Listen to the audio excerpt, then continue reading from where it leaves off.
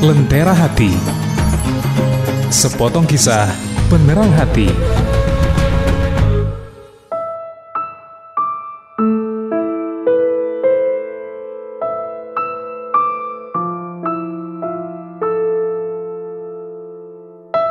Bismillahirrahmanirrahim. Assalamualaikum warahmatullahi wabarakatuh.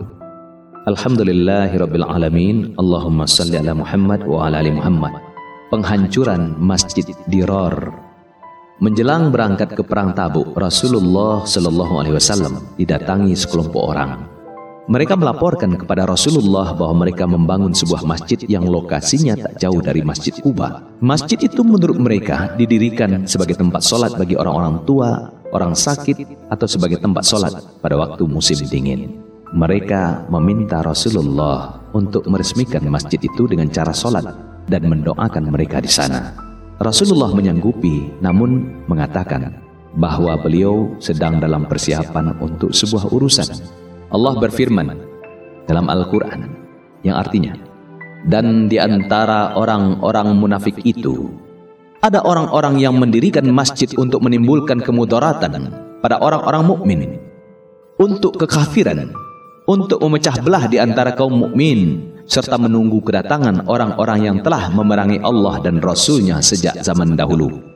Mereka sesungguhnya bersumpah, kami tidak menghendaki selain kebaikan, dan Allah menjadi saksi bahwa sesungguhnya mereka adalah orang-orang yang berdusta.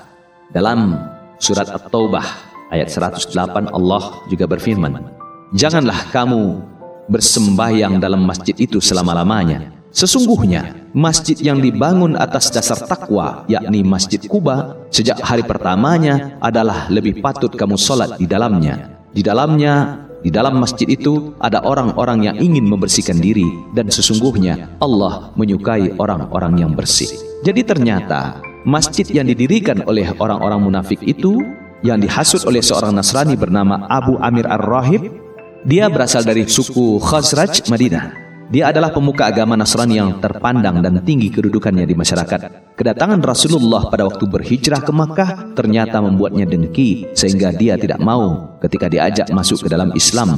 Abu Amir malah memperlihatkan kebenciannya kepada Nabi Muhammad sallallahu alaihi wasallam dengan cara berulang kali bekerja sama dengan orang kafir Quraisy dan orang Romawi untuk memerangi Nabi Muhammad sallallahu alaihi wasallam. Itu terjadi pada waktu perang Badar 624 Masehi, perang Uhud 625, dan perang Khandaq 627 Masehi. Masjid yang didirikan itu ternyata dimaksudkan sebagai benteng pertahanan ketika nanti pasukan Romawi datang menyerbu masuk Madinah. Pada waktu itu Abu Amir memang pergi ke Konstantinopel untuk menjumpai Heraklius, kaisar Romawi. Mereka hendak mengatur siasat menyerbu Madinah. Mengetahui maksud dari pendirian masjid itu dari Allah, maka Rasulullah mengutus beberapa orang sahabat untuk membakar dan menghancurkan masjid itu. Maka para sahabat kemudian membakarnya, menghancurkan masjid itu, dan masjid itu diberi nama Masjid Dhiror pada tahun 630 Masehi. Kisah Masjid Dhiror ini menggambarkan bagaimana upaya para pembenci Islam mencoba menghancurkan Islam dengan berbagai macam cara, dengan berbagai macam topeng sejak zaman Nabi Muhammad SAW. Classy people, pertanyaannya, masih relevankah kisah Masjid Dhiror ini dengan keadaan sekarang? Mungkinkah Masjid Dhiror itu masih ada? Bisa jadi bukan bangunan, bisa jadi berbentuk yayasan, kelompok, atau perkumpulan. Barangkali wujud kekinian daripada Masjid Dhiror itu masih ada. Bisa yayasan, bisa sekolah, bisa organisasi, bisa perkumpulan. Dalam konteks itu, tujuan bukanlah untuk dakwah Islam, tetapi untuk membahayakan dakwah Islam. Tujuannya adalah untuk membawa orang kepada kekafiran atau pengingkaran. Itu dapat terlihat dari orang-orang yang terlibat di dalamnya. Tujuan pendirian Masjid Dhiror adalah untuk memecah belah kaum muslimin dengan politik belah bambu. Satu diangkat, satu diinjak. Mereka bersiasat hendak merusak Islam dengan cara bekerja sama dengan lembaga yang tidak menyukai dakwah Islam atau mendapatkan sokongan dari pihak-pihak yang tidak suka dakwah Rasulullah tegak. Maka, marilah kita ambil pelajaran dari kisah pembakaran Masjid Dhiror ini, dan marilah kita berhati-hati.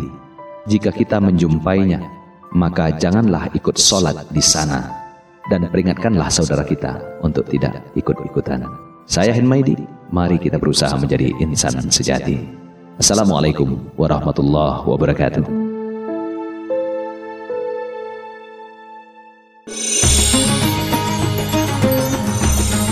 Anda telah mencermati Lentera Hati, sepotong kisah penerang hati.